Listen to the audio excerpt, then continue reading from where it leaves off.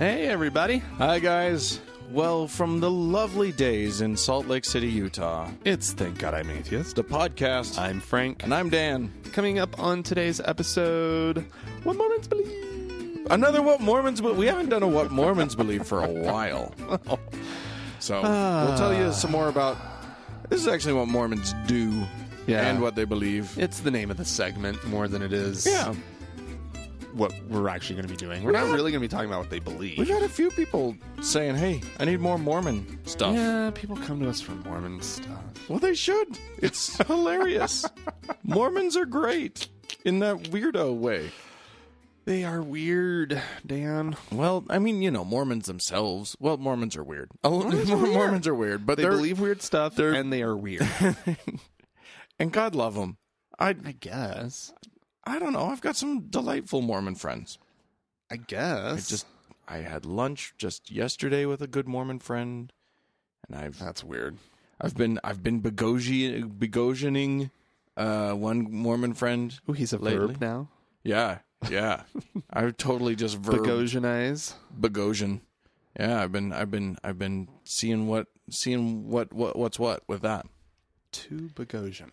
To Bogosian a person. Anyway. What do you got? Well, I have the story of somebody God letting them off the hook, so to speak. Oh, good. Their conscience, at least, has been let off the hook. This is the story of Alicia Gray, former math teacher in Alabama. Oh. In Mobile. No. Mobile? Mobile. Mobile. I thought they said mobile. Upwardly Mobile, Alabama. Nonetheless. Do they have mobile phones there? Oh, that's... I don't know. No, they have cell phones. They have cell phones. Cellular phone. Anyways, she, after pleading guilty to having sex with a 14-year-old student... Oh, dear. And getting a plea deal... Yeah. Where she's now only going to do 6 months in jail, be on probation for 5 years, and be registered as a sex offender, clearly. Yeah. Because she is one. Because she is. If you're going to have a sex offender list, then she deserves to be on it. Yep. And we'll save that other part of the discussion for another time. Part of the discussion where we ask whether that's a good idea, whether to have a sex offender list? Yeah, that part of it. But anyways, she has released a video apology. Oh. With her pastor, who interviews her. And it's very clear that this woman feels, she says in it that she does not feel shame for what she did. And because Jesus has absolved her. Because she feels like she's good with Jesus. And because this 14-year-old was pretty cute. So why would she be ashamed? Yeah. She said that when God looks at her, he sees Jesus. Huh? I know. I don't get that whole weird born-again, saved by grace, Trinitarian crap. But, clearly that's she's forgiven. She's forgiven.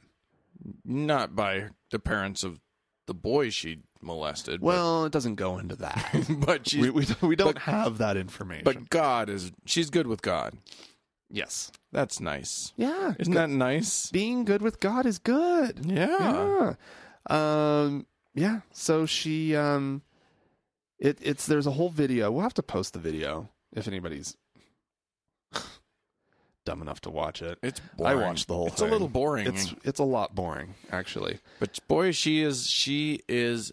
What's funny is that I don't ever hear penitence in that video. All she does is like say there was a hole in her heart. Here's the quote. Here's the thing she keeps saying.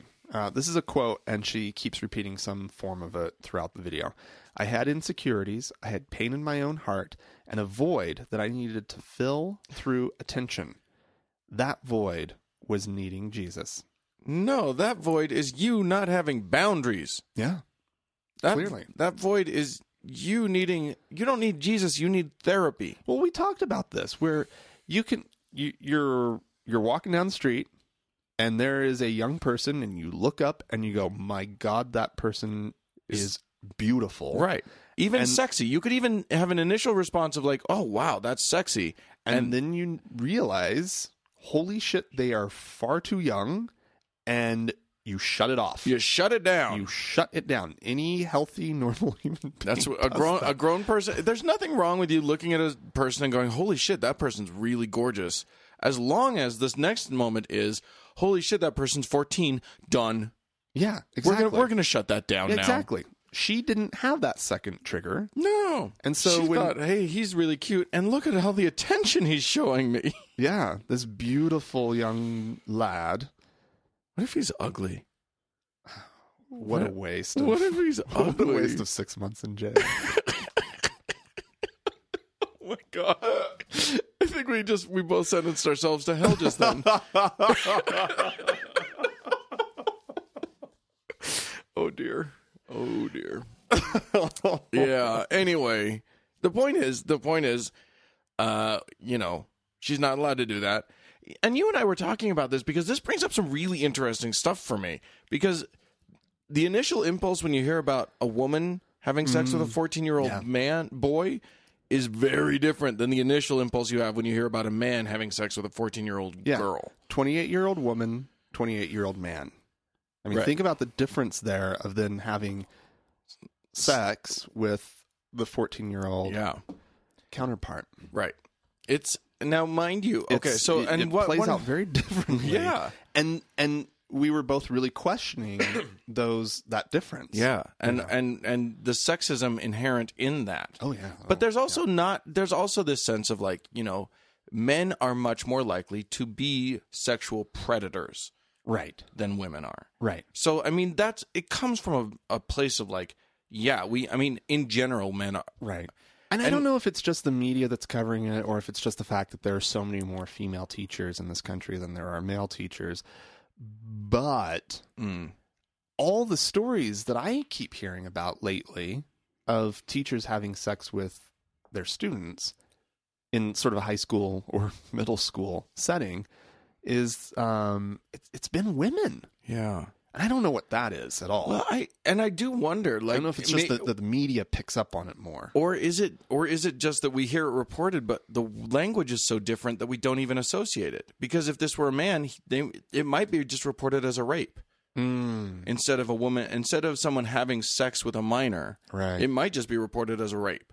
Which it is technically, it's even if we assume that this child was consenting, which they don't have the legal right to do. They can't legally consent, but they willingly went into it. It changes the dynamic of it because it's statutory rape, but it's not violent rape, and that there is a huge difference. It's not forcible rape, right? And and that's a very that changes still, things. So it's still wrong. It's all so icky to like even go treading into it. Just right. But anyways, weird. It's all very weird. But at least Jesus has forgiven her. No, and that's the really beautiful thing here. Is the pastor talks about how she's a different person now. Yeah, I would say getting caught having sex with a 14-year-old, that'll change a person. That'll change you. I'll bet she is a different person. Yeah. Also, I'll bet that she became that different person right in front of the judge. Yeah. Oh, yeah. Oh, yeah.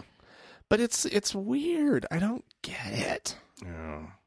Well, and her husband is staying by her side. Oh, God, she's married? She's married, yeah. I didn't know she was married. Yeah, yeah.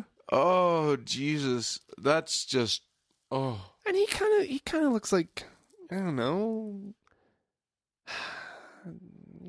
I don't know. He's attractive enough. Sure. Well, she's a cute woman, actually. Yeah, he's a good-looking guy. So I don't get it. I want to see their picture. She's cute. Oh, hi. Yeah, right. When I was 14, I would have totally gone after that. Oh my God. And there's him. He's a good-looking fella. He's a good-looking guy. He looks like he's an office worker and doesn't get a lot of exercise. Sure. Salary man. When he was younger, I bet he was a strapping He's emotionally withholding, though. He might be. We don't know. He's emotionally cold, and she needed to find someone who could give her more. This is a very dangerous part of the conversation that we're having. We should probably move on from the story. Here's her mugshot, though. Oh, sweetheart. She's a woman who benefits from makeup. And not crying straight for the last 12 hours. Oh yeah, that's probably true too. Those bags under her eyes, yeah. you don't get those without some serious. Yeah, she's tears. She's a sad face right there. Oh. It is. She's been sad for a while. That's not the cute. She needs to be sad for a very, very long we time. See right here. Yeah. Look how she's a very attractive woman. Oh my God. So the bummer. Yeah. She kind of, threw away her education and whatnot. Yeah. She can't teach kids anymore. I certainly hope not. No, I mean, clearly not. Well, it just depends on what model you go under, because I'm about to talk about the Catholic Church. Oh. And the Catholic Church's model is to just move people to other places. Oh, too bad she doesn't work for that system. She needed to be in the Catholic system before she a Catholic priest, is what you're saying? Yeah.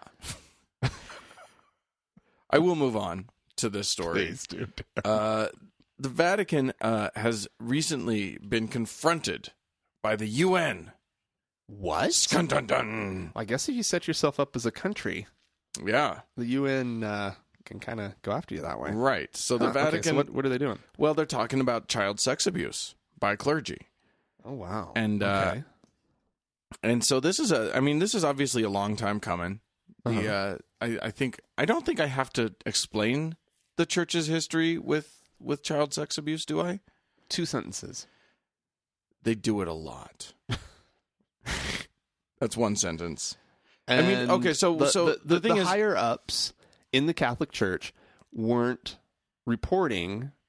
Right. They were handling internally, internally, quote unquote. And so usually they would just move a priest to a new area. And not explain to anybody that this priest had been abusing children. Right. Just in the new area. Right. Just like he should have had a big warning. Yeah, he has to wear like the bright green robes now. Well, so that he has to wear a little thing around his neck that says adults only. Yeah, exactly. I'm only allowed to talk to adults. Which sounds really dirty. Now you've made it sound even dirtier. Adults only. I mean, this whole thing, back before, like up until the 70s, nobody would even talk out loud about priest abuse. Then in the 70s and 80s, it started to really be talked about. And then in the 90s and the aughts, it became a huge, huge deal. The Holy See, as the Vatican is known, signed on to. They were signatories to what is it? Some sort of UN resolution on against child abuse, and then they submitted one sort of report about what they were implementing. This was in the 90s, and then they stopped. They stopped submitting reports because there were just too many problems. There were all of these allegations, and so they just sort of stopped doing that. Just because it wasn't working. So the UN has now called them in, and they grilled them. They positively grilled them, and it's funny because it made a lot of news. Okay, and yet, the more I read about it, the more I saw that they just weren't going to do anything. It's all for show. They claim that they're doing stuff. They claim that stuff is really happening. And the Pope recently did make a statement about how this is the great shame of the church, and we're going to, and we can't let it continue. Good. It's a nice thing to say. What are you doing about it? Well, we don't know, because they refuse to have any transparency whatsoever. Yeah. Their new policy now is that when it happens, they do report it to the local police. Good. Where that is law. In the countries where they're legally required to do so, they will now do it. Oh. That's icky. A little sneaky. gross. A little gross. But yeah, I mean, like, the UN kept asking them questions about, hey, what are you doing to, like, be more transparent about this? And they were like, no, we're not going to do transparency here. That's not how we're going to do this. But they claim that they get it. They totally get it. Quote. So here's the line of questioning. They get that we've talked about it. We've had some committee meetings. We totally understand. We now collectively understand that this was wrong. We think that pedophilia among priests is a bad thing. I really can't emphasize that enough. We put it to a vote. And it turns out we didn't get the supermajority that we were hoping for, but we did get 50 plus 1. So yeah, it was 50% plus 1. And we think that shows progress. No, here's what they did say. So they were asked, does the Holy See believe that pedophilia is something that can be successfully overcome? Mm-hmm. And Archbishop Silvano Tomasi said, to prevent abuse of minors is a real, immediate concern. It is a concern. Thank you, Archbishop. That is great. I'm really warmed by that. He said priests were, quote, not functionaries of the Vatican, but citizens of their countries and fall under the jurisdiction of their own countries. Right. It's not our fault. They're not our citizens. It's not my business. If you have an American priest who's done this, maybe you should talk to America. Yeah. Is that what they're saying? Yeah, something like that. I don't know why you're talking to us, Ireland. That's your business. Handle your business, Ireland. God. That's what they're saying.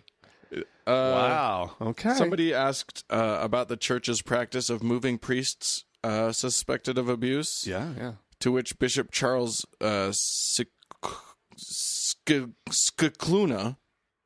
beautiful name. They have the most lovely names. Who is the Vatican's former chief prosecutor of clerical sexual abuse? He said, it is a no-go simply to move people from one diocese to another. Okay. This is really comforting language. It's a no-go, Frank. We've consulted. It feels so icky. It feels like they're like, no, we really frown on that. Yeah. We really now. I mean before, but now we really are frown. That's a no-go. Yeah.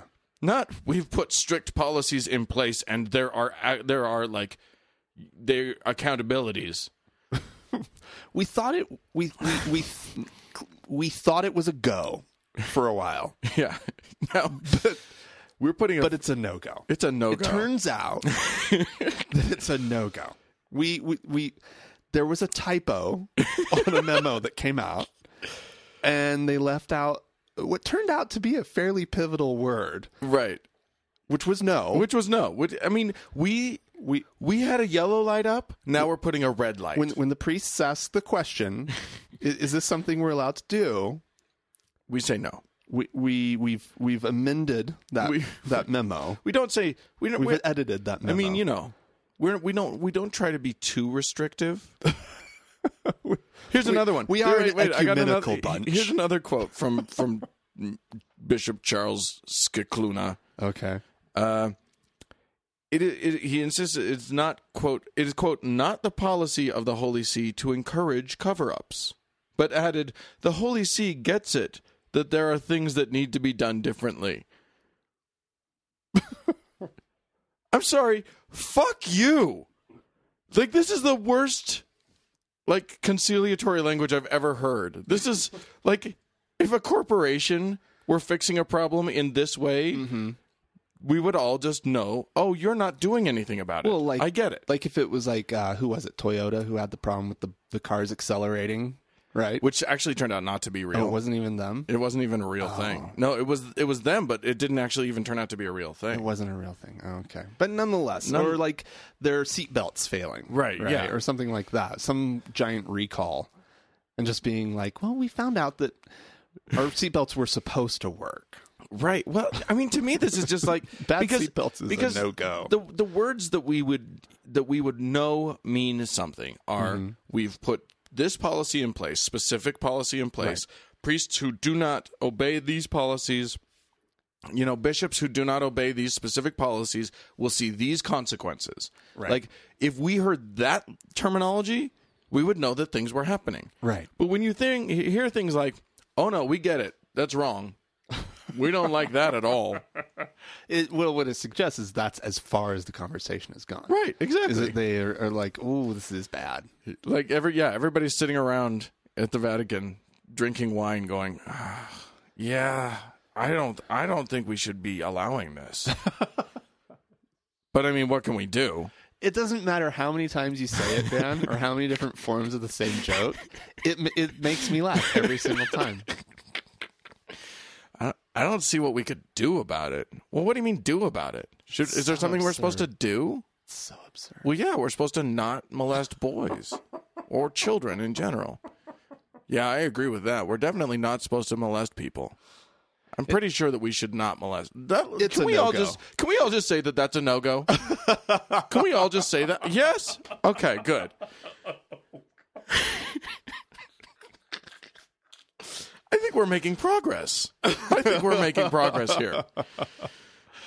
Oh, Jesus. Thank God for these retreats. I can't wait for the next one. Imagine all the progress we'll make then. Now, who wants to go skinny dipping?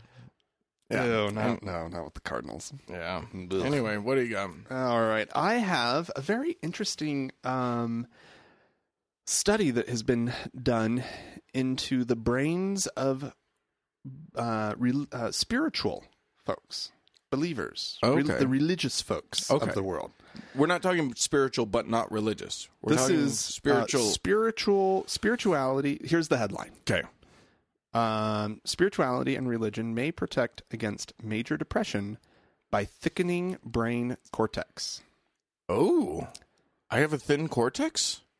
Well, do you suffer from major depression? No. Okay, well, I don't know that. I have in my life. Okay, so this is how it works. This is what the study was. Okay. They got a group of people and they had them sort of, and so they had religious and not very religious folks. Mm. And they put them through MRIs and looked at their brains. Yeah. And I hope I'm getting all the details involved in it. And they looked at, and they also asked about history of depression. Mm. And then they looked at their brains. Yeah. And turns out that the religious folks had tended to have a thicker brain cortex, and that they had less occurrences of depression than the not religious group, who had less thickening of the brain cortex, and who suffered from more depression. What does thickening of the brain cortex mean? I don't know, but it's something in the brain. What it sounds to me like is that so here's what I'm imagining, and this is just me with all I have is a PhD in neuroscience. So really, I don't have enough. No, I do not have any training in neuroscience whatsoever. But what it ends up sounding like is these believers can lock down their beliefs. They don't have to have any sort of plasticity in their worldview. Right. And so they can just hunker down. Right. And keep themselves safe in their little dome. Right. And the article says, and I'm just going to read this. It says, although more research is necessary, the results suggest that spirituality or religion may protect against major depression by thickening the brain cortex and counteracting the cortical thinning that would normally occur with major depression. The study is the first published investigation on the neurocorrelates of the protective effect of spirituality and religion against depression. Now, see, this is fascinating. I don't doubt it. I'm sure. I don't doubt it either, because I think it's what you said. The less plasticity would I mean, if you're more open to discovery and new thoughts, the patterns in your brain can go any old which direction. It would seem to me, right? Yeah, I mean, I'm not sure I'm buying this because we're both full of shit. Like neither of us knows what we're talking about in this case. But I mean, I do think it's interesting that I think.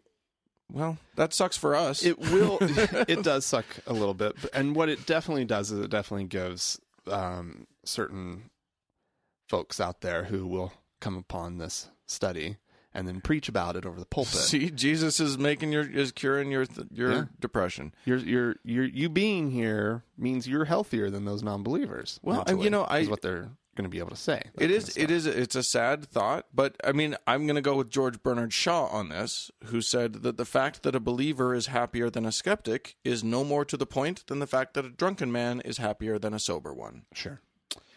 Well, yeah, I would take I'll risk it any day of the week. Yeah. I'd rather live in my reality and have that reality sometimes depress me. And when I get depressed, I'll go get medical help instead of just praying about it. Right. Like that's even if it does help. I mean, maybe what this science can do for us down the road is give us ways. Is give us a good view into what's happening with depression that could eventually help cure depression without the fairy tales of Jesus. Right.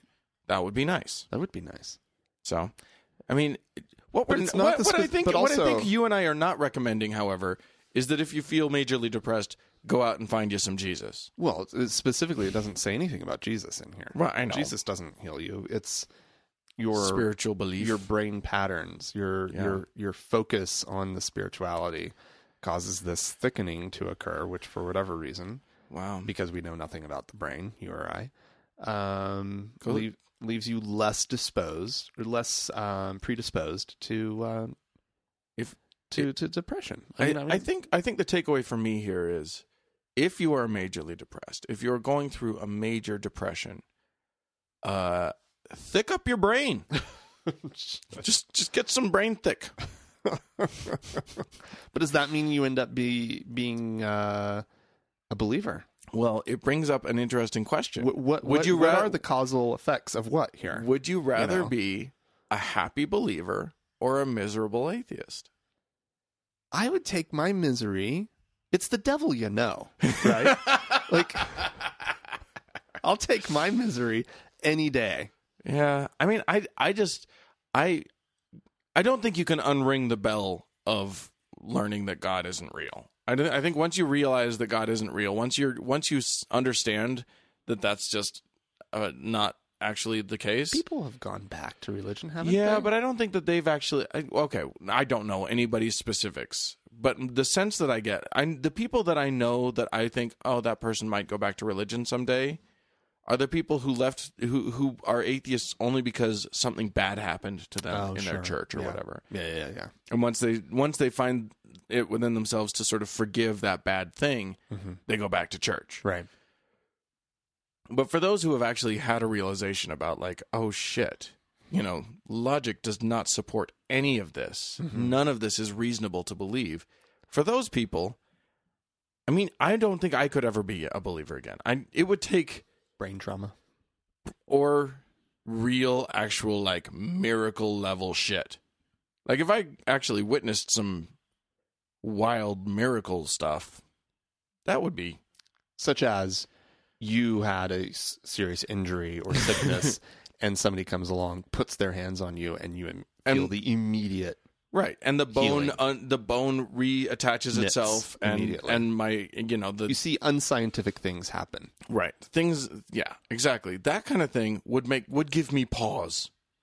I will say that would give me pause. Yeah, it might still be a no-go on your belief, but I wouldn't know where to take that belief, but it would certainly I would reevaluate a few things, a thing or two, at that moment. I would expand my belief system somewhat in some direction. Sure. Anyway, well, for certain people, which people? People in Florence, South Carolina.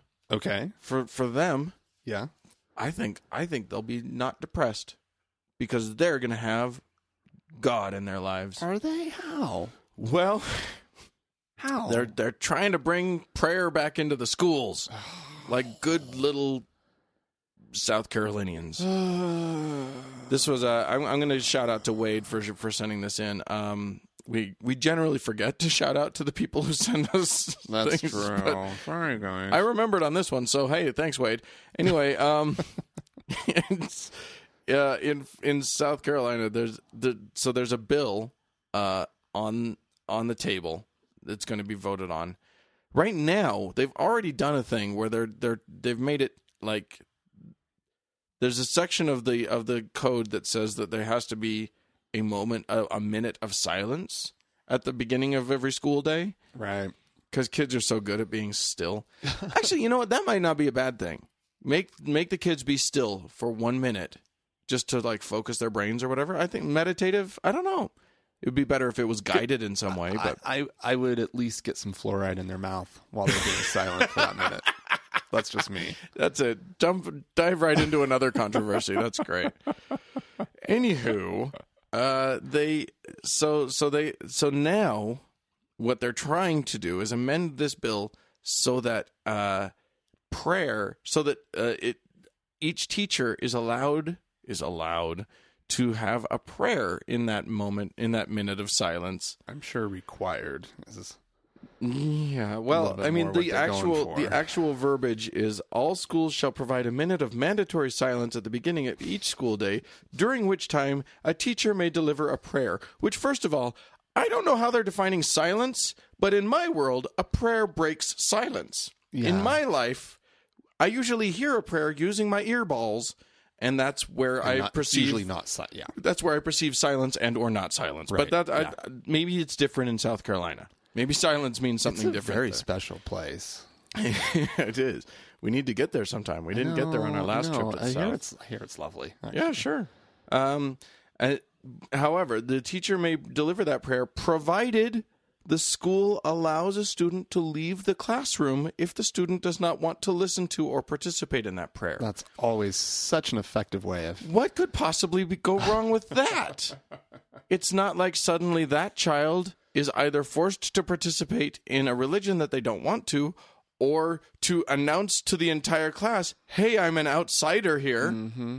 Hey, guys, there's nothing that could go wrong with a kid in middle school, for example, saying, hey, everybody, I'm different than all of you. Right. Because middle schoolers welcome difference. Socially speaking, that's not suicide at all. They already know that kid doesn't go to their church. They already know that. It's just such a... They already know. Like, I mean, this should be called the ostracize the non-Christians bill. Yeah. That's what this bill should be called.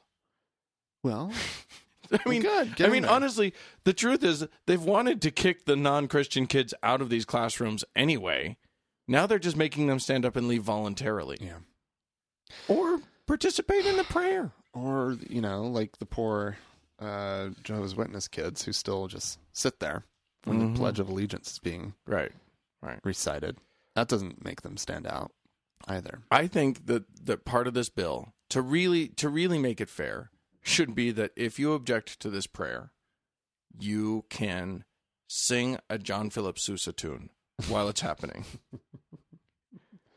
Clearly not going to happen. It's American. It's true. It's patriotic. As soon as the teacher starts, oh Lord Jesus Christ, some of this,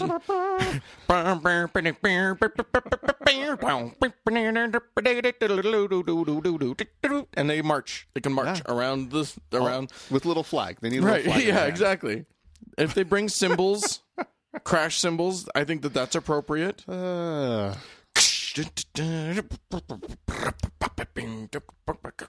actually did that when I was a kid at home on the 4th of July. Sure. We would have American flags and we would march around the house to whatever patriotic music my dad put on the stereo. Of course you did. I've met your parents, and of course you did. That's well, and my in-laws, my mother-in-law used to wake. They have their whole family has some really kind of fun 4th of July traditions, but one of them is that everybody went to Grandpa's house and slept. Oh, all the kids slept in the living room on the floor. Yeah. And my mother-in-law would wake them up with John Philip Sousa record. Oh my goodness. Anyway, did they have to march, or did they just like no? Bleary-eyed? The kids would just be all bleary-eyed. But I think that my mother-in-law and her sister, my wife's aunt, would just sort of march around and be silly and fun. Right. Anyway, kids. That's not really what's happening in South Carolina, though.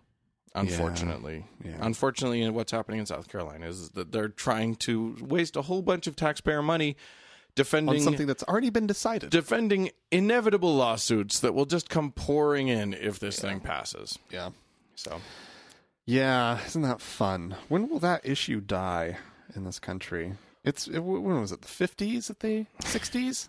That it became illegal to have prayer in school? I have no idea. I know I think my mom talks about being like remembering prayer in the classroom. Yeah.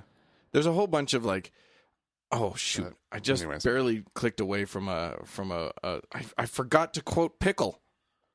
Bill Pickle. Our favorite new name. And I forgot to quote him. Wait, let me track him down again. Well, I'm sure if you just Google Bill Pickle. I think everybody should Google Bill Pickle. I would not want to see what comes up. No, but Bill Pickle. I better do this. Okay. Bill Pickle, come on. Here it comes. He said he's a former Florence GOP chairman. Okay. He said, since the time that prayer has been tackled. Okay. You remember when prayer was tackled? I'm not quite sure what he means by that. I think he's talking about the 60s or 70s or 50s or 60s. Tackled is when when prayer was taken down, taken out of the schools. That's tackled to him. I think so. All right. He's not. His name is Bill Pickle. He's not the most eloquent man on the planet. Anyway, all right. What else does he have to say? He said, since the time that prayer has been tackled, you'll see that you don't have the discipline, you don't have the respect, you have more violence, and I think many of us believe that correlates directly with not having a little bit of morality boost in the morning. Mm-hmm. And blacks can marry whites.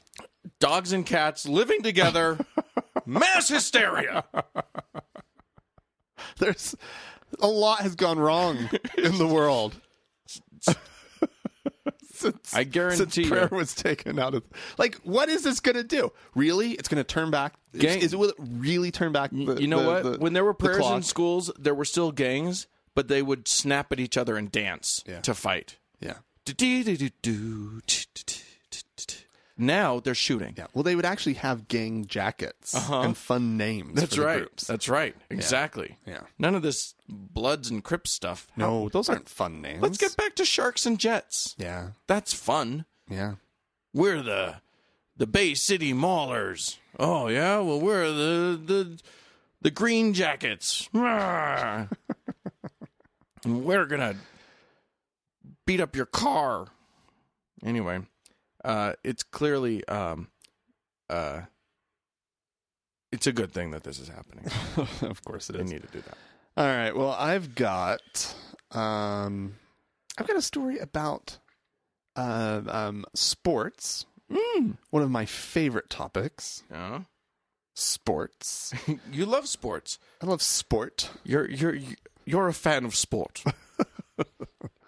And belief in God and the role that God has to play in sports. It turns out that about 1/3 of American sports fans, let's put it that way, 1/3 of American sports fans believe that God actually determines who wins and who loses. And so, yeah, we know about, there's sort of that whole stereo, or not, what's the word I'm looking for? It's superstition. Thank you. We know that sports fans can be pretty superstitious, right? They wear their their lucky hat or their lucky socks or whatever it is, right? Sure. So that, to help their team. But I mean, that's where I thought it kind of ended. And I know there's like a prayer, excuse me, like teams will pray before they go out in the field and ask God to help them, play well and I guess win. I'm sure that comes into the prayer before they hit the field. Help us win today, Lord Jesus. I mean, our band, we would pray before we would go out and play on the field, play their little number out in the field, Like, dear Lord, help us win the band. May our lips be pursed. May our apertures be accurate and our tempo be correct. And may please, Lord, help the trombones find the right positions on their instruments. Especially you, Johnson. Yeah. May the timpani be in tune. Yeah. Anyways, so I was, I know that happens, right? The prayer thing, but I just don't know how you believe that, like, God cares about the outcome of this game and whether or not Fort Gibson beats Hilldale. You know what I mean? Like, that's important. Just don't get it. It's very important. And it's not like the other side isn't also praying. Yeah. Both teams are praying to win. Yeah. And then if you win, God's on your side. God, yeah. Yay! Well, I mean, it's like BYU. Anytime that their team is, like, doing well, they seriously, legitimately believe that it's, like, a special moment. Yeah. That God is, like, helping BYU, like, get all this special extra attention and the media. Well, I love it when a professional athlete goes, well, first of all, I'd like to give all the glory to God. God, as Jesus is my rock, and couldn't have done it without God. It's like, no, you couldn't do it without the steroids. Yeah, exactly. I think those performance enhancers. Is God code for human growth hormone? Because pretty sure that's what's doing it. You don't get a neck that thick. You look like you swallowed the just football. Because you prayed, dude. Well, I still pray every time I do anything. Just in case. Just in case. I mean, I had that phase in my life. Of course you did. It's called an LDS mission. Yeah. Holy crap, do you pray a lot? Dear God, please help me not masturbate. Well, there was a lot of that. And by that, I mean both prayer and masturbation. Dear God, please don't let the drains in the shower clog right now from all of the semen that we've been dumping down it. Anyway. But I thought I was the only one. Anywho, so there you go. Well, I'll tell you what else prayer doesn't help you do. It doesn't help you get out of a North Korean prison. I'm going to tell you the story of Kenneth Bae. He's Korean born. I think South Korean born. Oh, so how are we spelling Bae? B-A-E. That's not his given name. His given name is like Pae Jun-ho or something. But like he goes that. by Kenneth. He goes by Kenneth Bae. Okay. No relation to Michael Bay, the film. Well, they spell it differently. Right. Yeah. Anyway, he was in North Korea with a group of European tourists. Okay. And got caught with a hard drive that had pictures of North Korean starving orphans. Oh. And that's bad. That would be bad. That's very bad. North Korea's whole propaganda. Right, exactly. So he was imprisoned in North Korea for, I think the official charge was something like attempting to overthrow the North Korean government. Okay. Yeah. Sure. Okay. So, yeah. Clearly. That's what a bunch of pictures of orphans would do. Right. Anyway, he's been locked up for a while now. People have been really petitioning to try and get him out. He's an American citizen, and so... Right. And we don't take kindly to folks locking our people up. No, we send Bill Clinton or Jimmy Carter. Right, exactly. Or Dennis Rodman. Skun-dun-dun. Really? Well, no. No. Well, because he has like this weird friendship with the dear leader, right? Kim Jong-un. Yeah. Yeah. He's a disaster. He is absolutely a disaster. Anyway, he recently went... Rodman recently went back to North Korea. This is his second trip. Uh-huh. He infamously sung "Happy Birthday" to the great leader.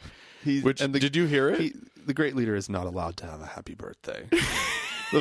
According to the State Department, we are not allowed to wish him a happy birthday, because that's just not. It was just more than anything. My objection was just how creepily he sang the song. Did he do it like Marilyn Monroe? Kind of. Shut up. No, I'm not kidding you. He has this. Rodman has a really low voice. I mean, he's 12 feet tall, and he's got this really deep voice, and it's breathy. Seriously, we probably should play it. Happy birthday to you. Happy birthday.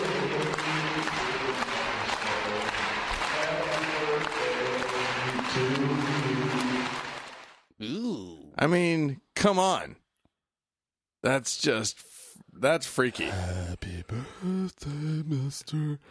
Dear leader. Mr. Oppressive Dictator. Mr. Despot. Happy birthday. And nobody knows what to do. They all just start clapping rhythmically because they've never heard this song before. And he's clearly like trying to rile everybody up to sing along with him. You can't rile them up unless they've been given permission. Right. Yeah, and he doesn't know what to do. They were silent as he walked into that thing. Anyway.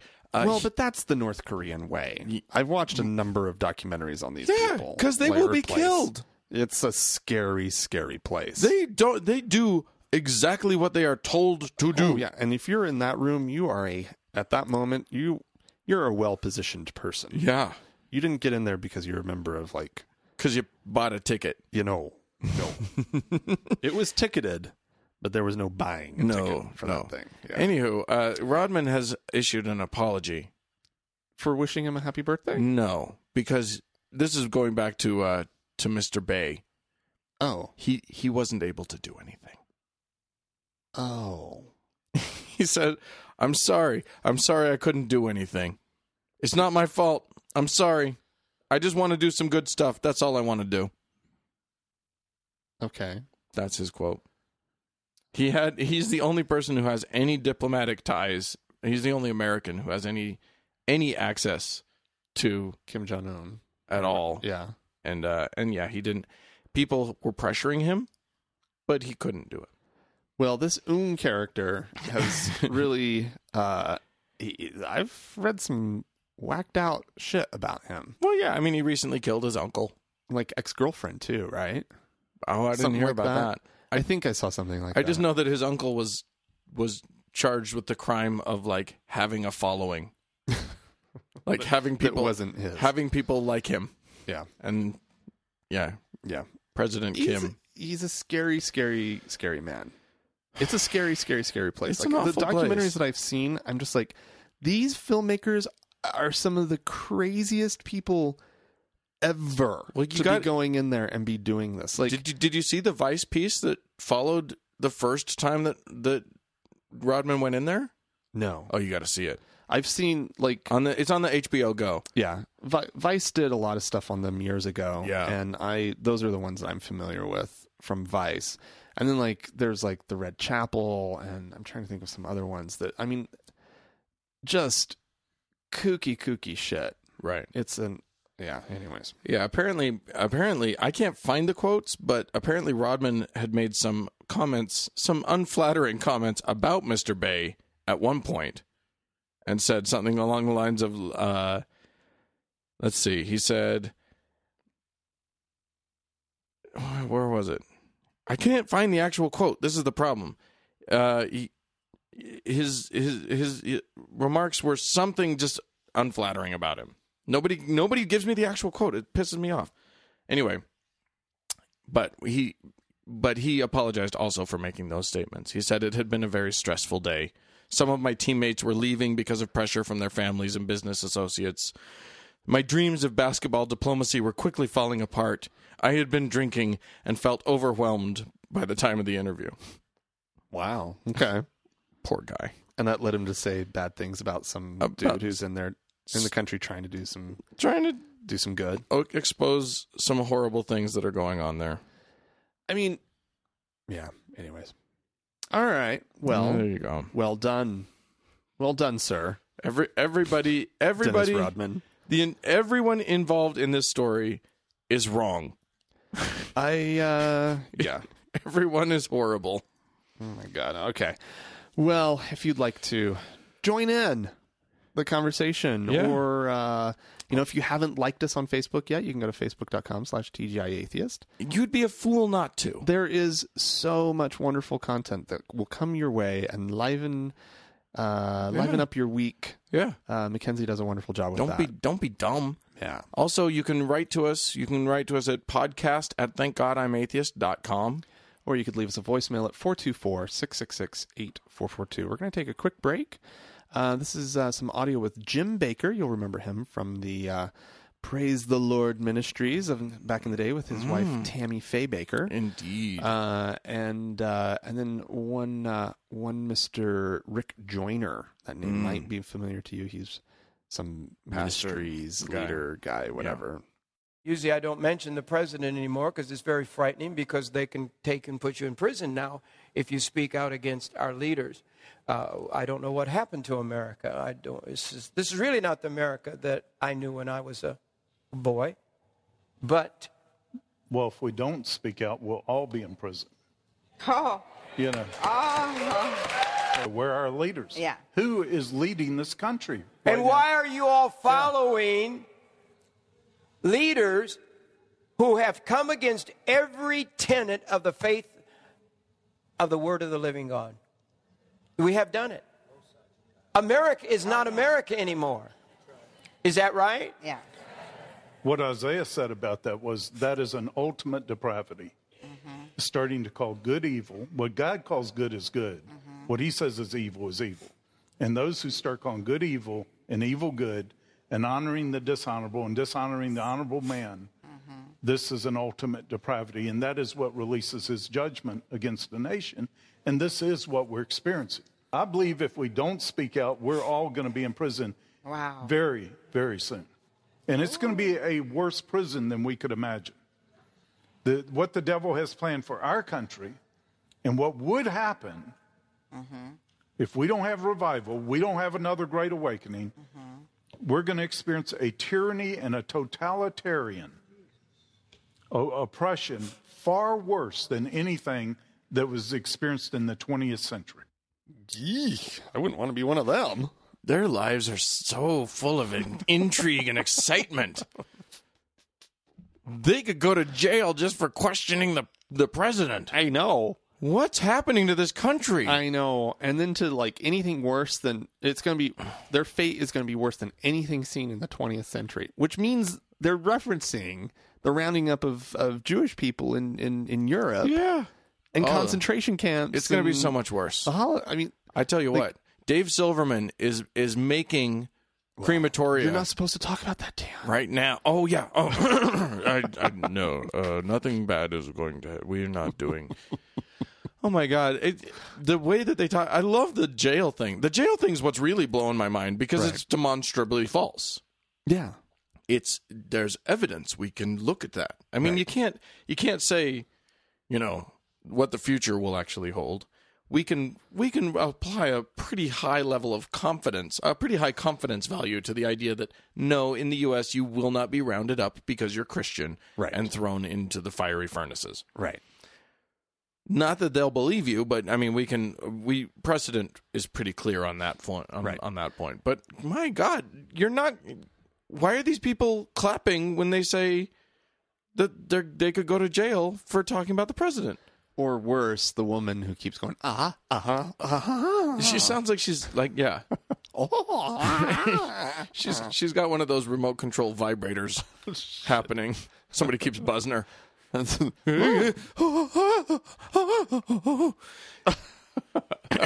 Yeah. It sounded a little... Anyways. Anyway, so we have some people who have written to us, some people who have contacted us.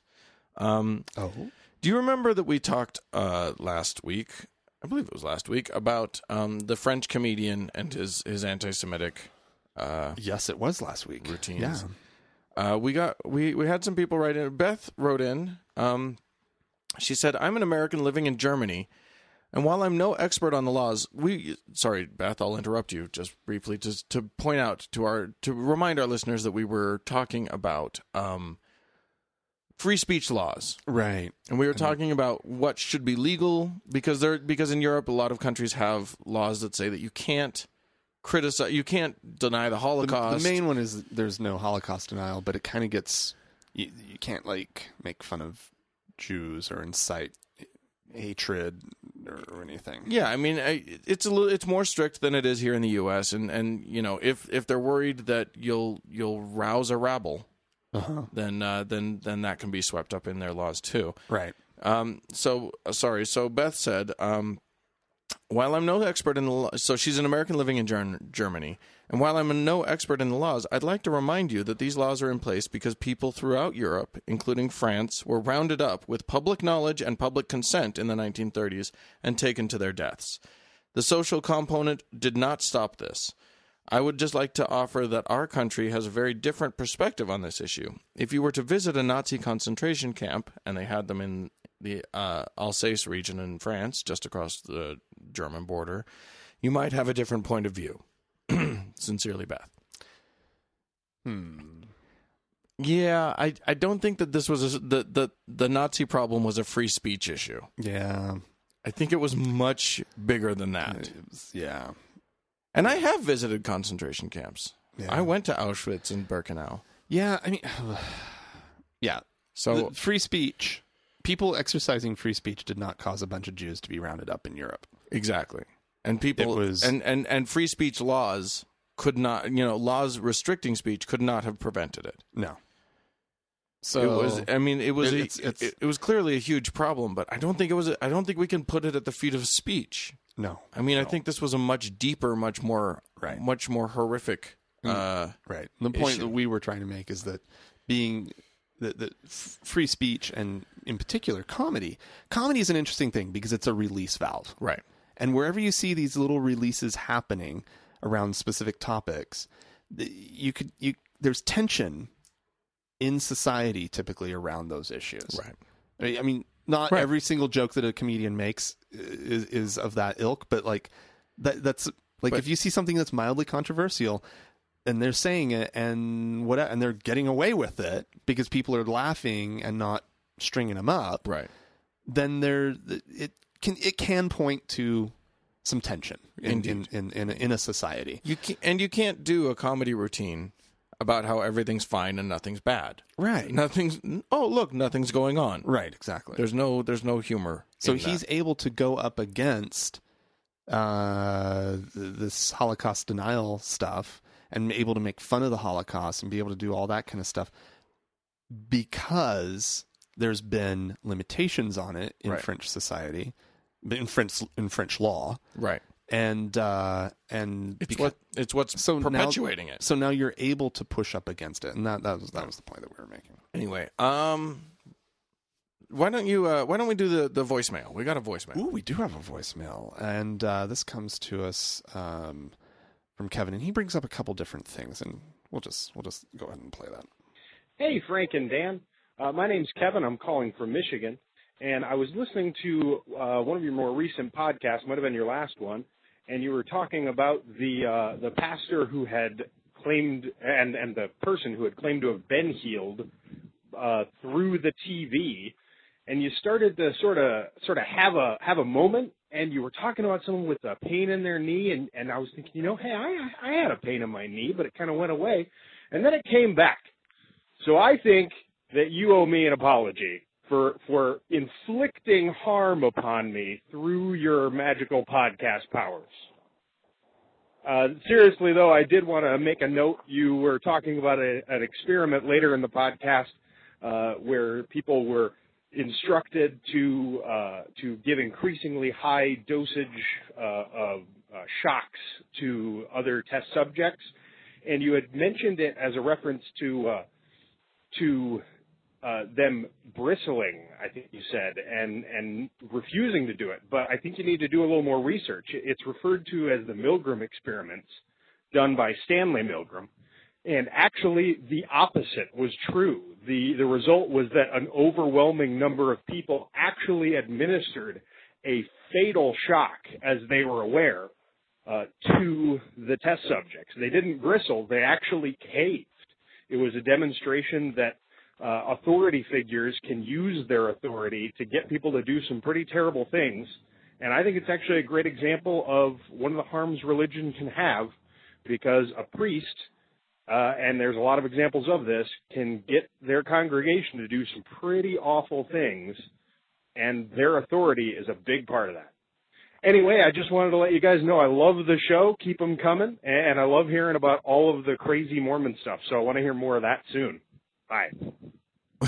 Okay. Thanks, Kevin. I have two responses to that. The first is, I don't owe you an apology. That was not your knee I was curing.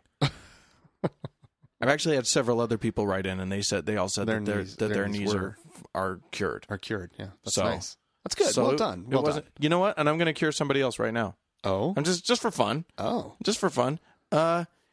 If your lumbago's been acting up, I'm going to fix that for you right now. I'm fixing your lumbago. So enjoy that, whoever you are out there, listener with lumbago. Anyway, the other thing about I think there was a miscommunication about the Milgram experiment, because we weren't talking about the part of it where he's right. The majority of people were totally willing to torture other humans.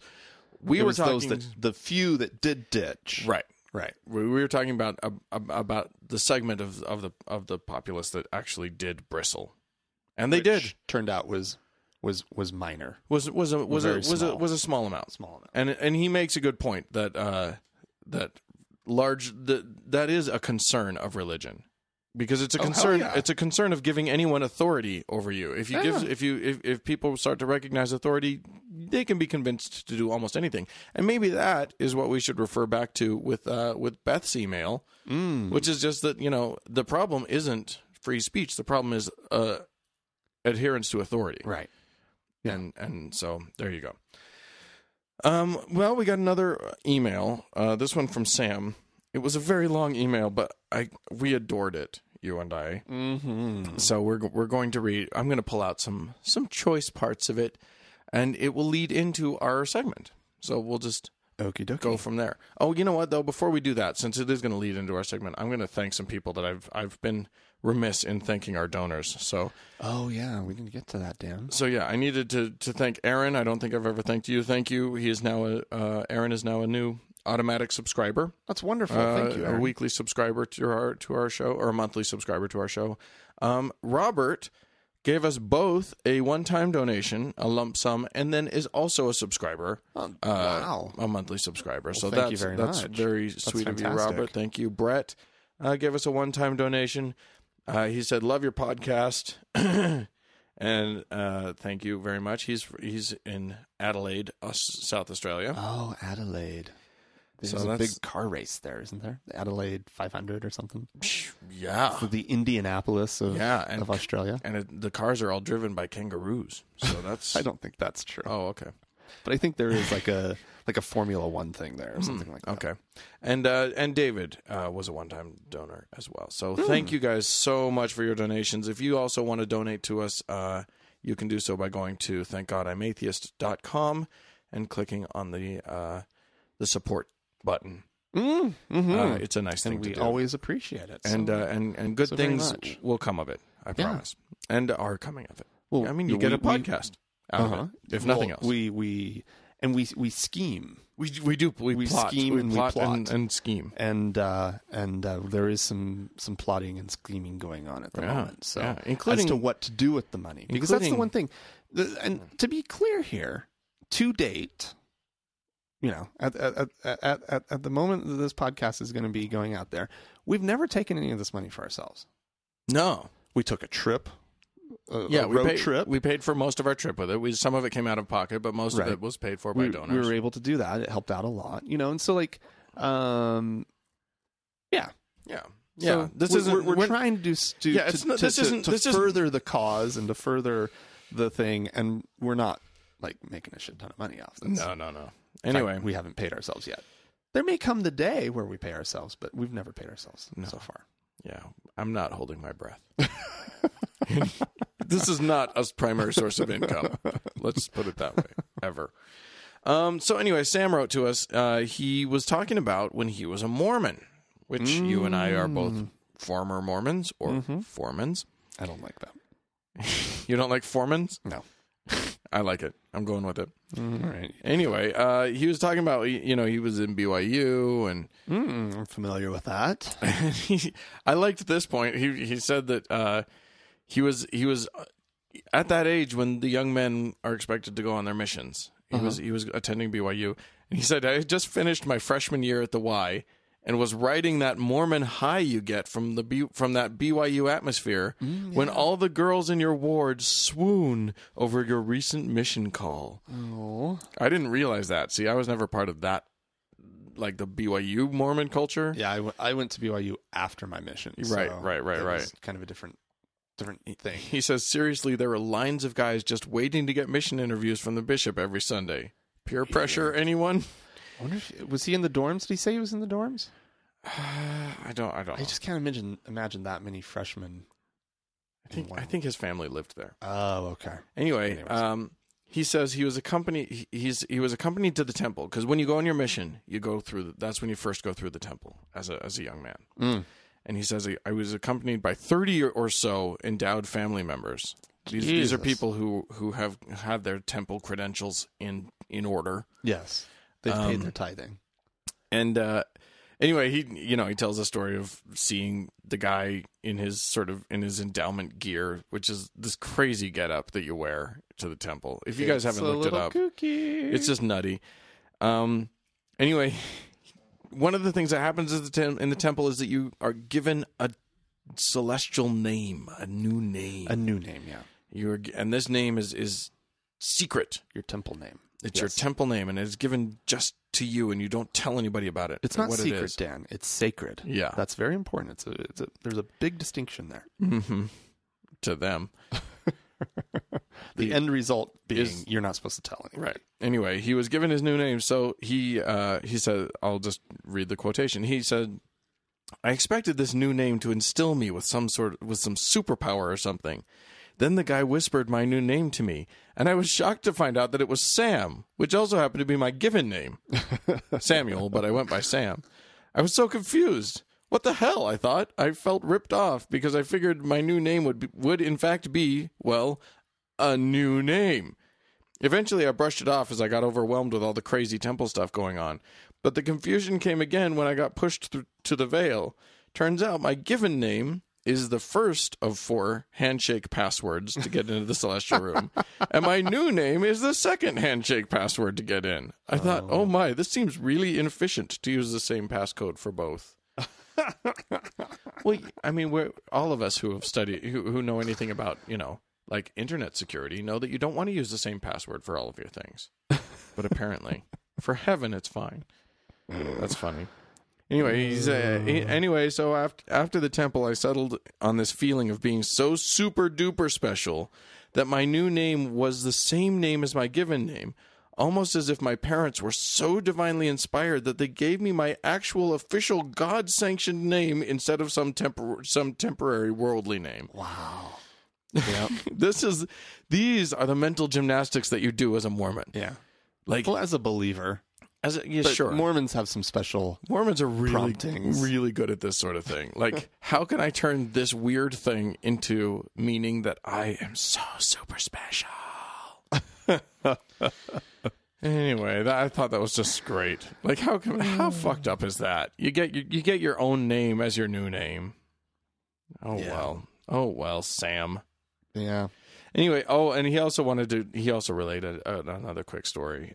He said, on my mission, we taught this family that eventually baptized and went to the temple. As the wife went through and got her new name, she freaked out. Turns out years before, she had met with some psychic who warned her that she would meet someone with that name, and she was very dangerous and evil, and she should avoid her at all costs when she meets her. She forgot about it, but it was quietly creeping back in the back of her mind. And when she heard the new name pronounced, it triggered it all. She freaked out so bad that, and he says, I'm not kidding, she ended up having convulsions and actually threw up in the celestial room. Wow. They had to shut down endowments for the rest of the day so they could clean it out. But last he heard, she was still active in the church. Well, she got it out of her system. Well, yeah. Yeah. Turns out she's the evil one. She's the one that she was warned about. Psychic was warning her. It's amazing. And how do you avoid yourself? That's just difficult. Well, that's what she was obviously processing. Right. You know, so that I would throw up too. How do I avoid me? This temple's a weird thing, Frank. The temple is a special place. The temple is a house of God. Yes. Mormons obviously place it on a sort of pedestal. Yeah, it's unique. Those of you out there listening, if you are not a Mormon, you're not a former Mormon. You're not allowed to go in there. Right. You do not get to go in. Right. You can go into a Mormon church any day, anytime you want. Well, not anytime. When they're having church, you're allowed to go in there, and you can go to church. There's some weird stuff now where, like, missionaries spend like half their day at the local ward house, waiting for someone to come in and ask questions. Well, while they're there, they do their online missionary work, so they do like their Facebooking, contacting, and all that kind of crap. And they invite it's sort of a constant open house. Right. People can just come and check out the local ward house. Yeah. They may have cookies. It might be worth going, you guys. But don't try to go to the temple. No. That's what we're getting to. Temple will not let you in. Under no circumstance. Well, the circumstance is that you would have to convert to Mormonism, wait about a year, pay a good 10% of your income for that year. For that entire year. And then you get to go to the temple. Yeah. So you get to pay thousands of dollars in order to get in. Indeed. So we don't recommend you going through that process. Yeah. But you don't get the funny underwear unless you do. Yeah. So you could procure the funny underwear elsewhere. Through secret channels. Mm-hmm. They exist. But anyways, so what we're getting to with this whole what Mormons... we're leading into the segment of what Mormons believe. And we wanted to talk about marriage. Mormon temple marriage. Well, Mormon marriage in general. And because, with Utah allowing and then not allowing gay marriage and then and being future forced to. Right, exactly. And currently, for tax purposes, recognizing it all and blah, blah, blah. It's all fucked at the moment. But anyways, we thought we'd just discuss what Mormon marriage is and what it looks like. Well, and what they're trying to protect. Why is this so important? Clearly, once you understand what the Mormons have at stake here, you'll know it will be clear to you why gay people could never, cannot be allowed. This law cannot stand. It must not stand. So here's the thing. Just as Sam learned, your family can go with you to the temple if they've already been through and their temple recommend is in order. Right. So your younger siblings, perhaps, if they're too young to have a temple recommend, they're not going to be able to go to your wedding. Right. Or if you're a convert, this is the one that's tragic. You convert to Mormonism. Your parents, unless they converted right along with you, they don't get to go. Your non-Mormon parents cannot go to your wedding. Right. Because it happens in the temple. Right. Now, you've been to a Mormon temple marriage. Yes. There was an elderly couple from my ward this is when I was at BYU. So this is my parents' ward back in Oklahoma. There was these two elderly folk who were out here serving like genealogical missions. Oh, okay. And they met on their little mission? And they knew each other before. Oh, okay. Because they were both from the same ward. But they fell in love here. That's a delight. Brother Lamb had lost his wife like a year or two prior. And so they kind of had... It was a strange duo, I have to say. I never quite figured it, could understand it. But anyways, so I was down at BYU and my parents were like, hey, you should come up. We're going to be there. They were really good friends with Brother Lamb. Okay.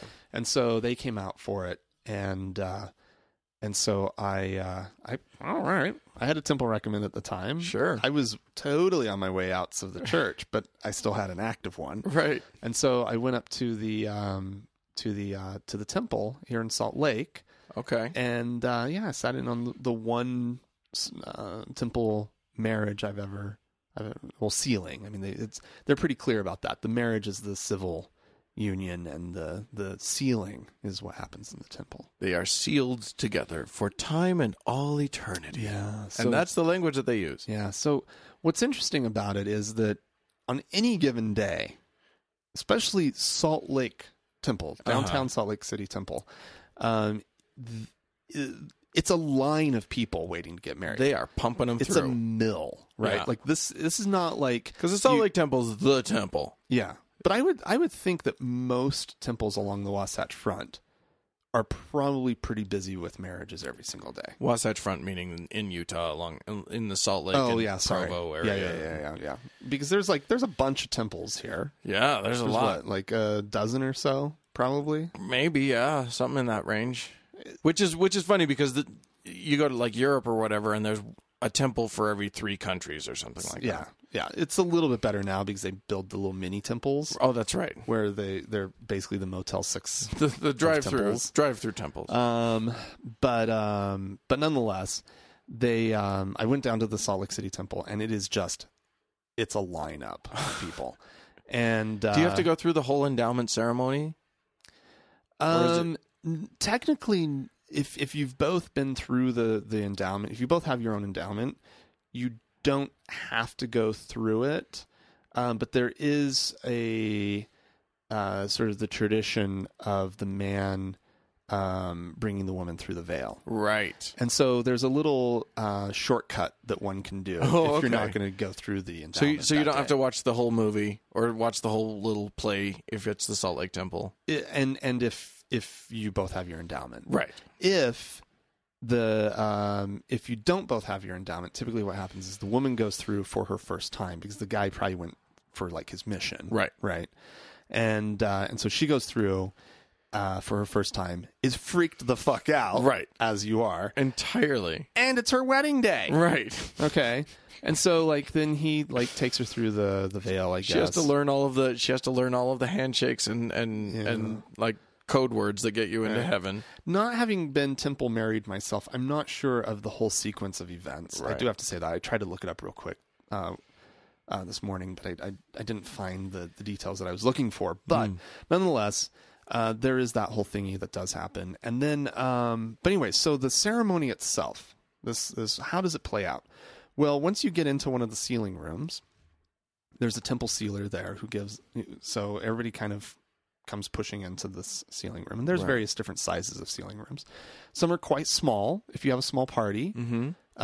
And some, especially like in the Salt Lake City Temple, some are a little bit bigger. Sure. That can accommodate, I don't know, maybe 20, 30-ish people if you really packed them in. Are these the rooms that have the gimmicky mirrors on both sides? There's a mirror on both sides of the room. So there's infinity, right? This is really important to Mormons that this marriage that's being performed is an eternal marriage. Right. It is for, like Dan said before, for time and all eternity. And time, they just mean, that's such a weird phrase, but all they're referring to is like your time on earth. Your time on earth. For time and all eternity. Yes, it's very, very dramatic. And we'll eventually get to... This stands in place of until death do you part. Right, yeah, because fuck that. Death ain't going to part shit. Yeah.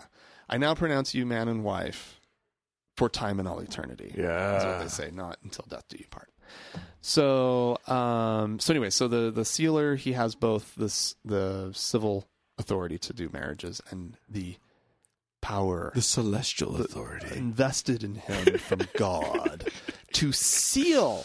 He is a sealer. What is sealed on earth shall be sealed in heaven. Yeah. Right? So he seals it, and it is sealed in heaven. And so anyways, so they kneel across an altar. Right. This is very important. Across, there's a little two kneeling altar, pads, and then there's a thing between them. And a paddy pad, and they kneel across it. And they take each other's right hand in the patriarchal grip. Which is one of the handshakes. It's one of the. It's like the creme de la creme. Is that the one with the pinkies? It's the intertwined pinkies and the finger. And the finger like on the wrist, right thing? here, like touching you on the tendon right there on your wrist. Yeah, yeah. And it's just creepy feeling. Like, Ooh, yeah. I hate it.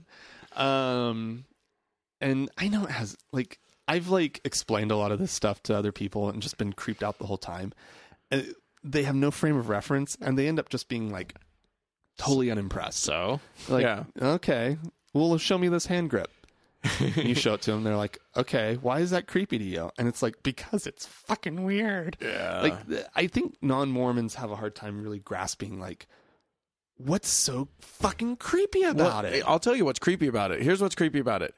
Everything about Mormon church before you go to the temple is boring and lame and completely unremarkable. And also, what's important is besides the sacrament, the blessing of the sacrament, right, which has to be done verbatim, right, which is literally just there's bread and water, and a 16-year-old kid reads a prayer off of a card. And besides that, nothing has been ritualistic. Right, nothing has been like ceremony, like right. true like ceremony, other than the fact that every meeting is equally boring in the same way. Yeah, but there's no Mormons nobody always make a big deal about they have no set prayers, right, except for that one over the sacrament. They have no set prayers, and that was always like a thing, right? There's a pattern to how you pray, but it's supposed to be in the moment. You're supposed to be inspired. You're supposed to blah blah blah blah blah. But you go to the temple, and nothing is like that. It's all written down, and it all has to be done exactly the right way because God is such a stickler for details. Right. Yeah. Right. Right. You got to stand up and walk to the next room at this point, and then at this point, everybody has to get in a circle and put their arms up in the air. Yeah, and do this and chant things, chant stuff, and it's just it's weird to a Mormon mind. It's loco. Yeah, to do all this stuff. Right. Totally crazy balls. The good Mormons and the Mormons who wanted to like stay in the church, they just deal with it. Yeah. And they say how beautiful it is and all that kind of crap. But anyways, because they're required, anything that's Mormon is required to be good. Yeah. And so you have to somehow find a way to like lie to yourself. Right. Oh, it's so beautiful. And so I guess actually, so it starts off with the couple. I don't think initially they have their hands gripping. They're just sort of kneeling there. They might actually be seated for a minute. Mm-hmm. And typically the temple sealer will give a quick little talk to the couple about marriage and what they're entering into. But he's really just talking to them. And then he has them kneel across the altar and take each other's hand in the patriarchal grip. And by the way, okay, so this girl whose chances are has never been to the temple before. She doesn't fully know what's going on. She's gone out. She's bought like a really modest wedding dress and all this kind of stuff. Right. You have to be very covered, like wrists down to your wrists covered. Yeah. High neckline. Right. Dress way like to the floor type shit here, right? A lot of Mormon girls buy two dresses, right? One for the temple, one for when they leave the temple, for the photos, to look good, because they the reception, the reception dress. And so, but anyway, so they have some wedding dress that they've picked out. It's all covered in the Mormon temple crap. Yeah. Like they have the stupid hat on, right? They've got the stupid little shawly thing on. The They've green got the apron on. Oh my god! Like they totally muck up her dress. Yeah, she does not look pretty anymore. She does not look pretty. She is frump. And he looks like the purple pie man, only in white, with his silly chef hat on and his nobody looks good. Nobody looks good. And then you get all freaked out. And then so anyways, and then they like do the actual sealing, and it smacks of a wedding ceremony. There's similar language. Similar language. You have to consent. You have to say like I think you say yes. I don't think you say I do. And there's like blah blah. And I can't remember how it all went. But anyway, so then you get pronounced man and wife.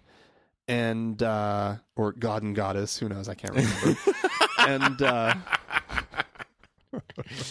was good. I'm pretty sure there is talk of like you will creative powers. Yeah, and yeah. what that means. Because that's what this is. This is like everybody. If everything goes according to plan and everybody's good Mormon until they die, this is the couple that in eternity gets their own planet and gets to be God. Yeah. Over that whole planet. Yeah. And multiple planets. Yeah. Anyway, I want to move on because. Oh, well, I mean, are you done with the ceremony? Well, the only thing I was going to say is that then you stand up and everybody gets ushered out real quick, so the next group can just come in, plop down, do the exact same thing all over again. Yeah, it's very well. It's a factory. It's a marriage mill. Yeah, yeah. Unless you're at a slower temple, like I assume if you went to like Dallas, the Dallas temple in the middle of the week and kind of an off marriage season, right, you'd probably be able to linger. Yeah, sure. But could hang out. Yeah. Everybody can look at themselves in the eternity mirrors and be like, ooh, yeah. Look, I go on forever. And dance around a little bit. Sure. But not in the Salt Lake Temple. No way in hell. No. So there's that. Now there's another kind of Mormon marriage that I wanted to talk about. Oh, yeah, this was kind of this actually gets to the gist of what we really wanted to talk about. I was long-winded, sorry. That's okay. This is the unworthy Mormon wedding, which makes me so happy. This is what happens when one or both partners in the marriage, in the wedding, didn't pass muster for the temple recommend. Right. For whatever reason, meaning like these two may have been having sex beforehand. She might be pregnant. He might still smoke. Uh-huh. Any number of things. Right. Can prevent them from getting this recommend. Right. Which means, but they don't want to postpone the wedding because there is the option of like waiting the year that they probably would have to wait and like keeping themselves on the straight and narrow path until such time. Right. But if there's a bun in the oven, right, there's nothing you got to get married. Yeah. Right now. So what you do is you have a wedding ceremony like a normal person outside of the temple. Right. With your bishop. Right. Instead of the sealing guy, your bishop, who does a whole, a pretty normal ceremony, usually says something fucking condescending about why they're not in a temple in an attempt to be all like, whatever, preachy and stuff. But usually there'll probably be some little remark about how hopefully in 1 year we'll get this done right. Right. Yeah. Or something like that. Or something about, the one that counts will be in a year. But the real jab comes when the bishop invariably says, and I marry you for time. Yes. He doesn't finish. And leaves it at that. Doesn't say for time and all eternity because that's the temple. Or use the one that would just be any normal, respectful person would say, I now pronounce you man and wife. Until death do you part. If he must say anything. No. Right? He specifically uses the phrase, for time. I marry you for time.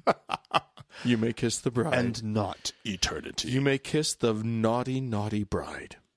Yeah. Yeah.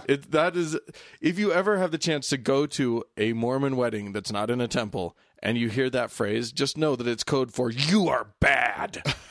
You're not worthy. Yeah. You are not worthy. You're not worthy. It's great. Of the blessings of the temple. It's great. And everybody gets to attend, and so that's a big plus. It's actually really nice. It's a great thing. Everybody gets to go, but all of the people who are going there in their Mormon garments are sitting there.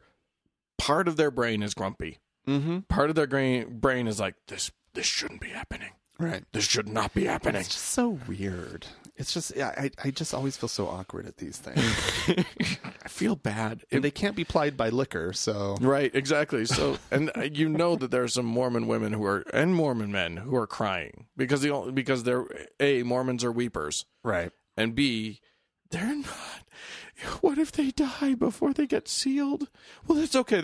Somebody can be sealed for them and blah, blah, blah.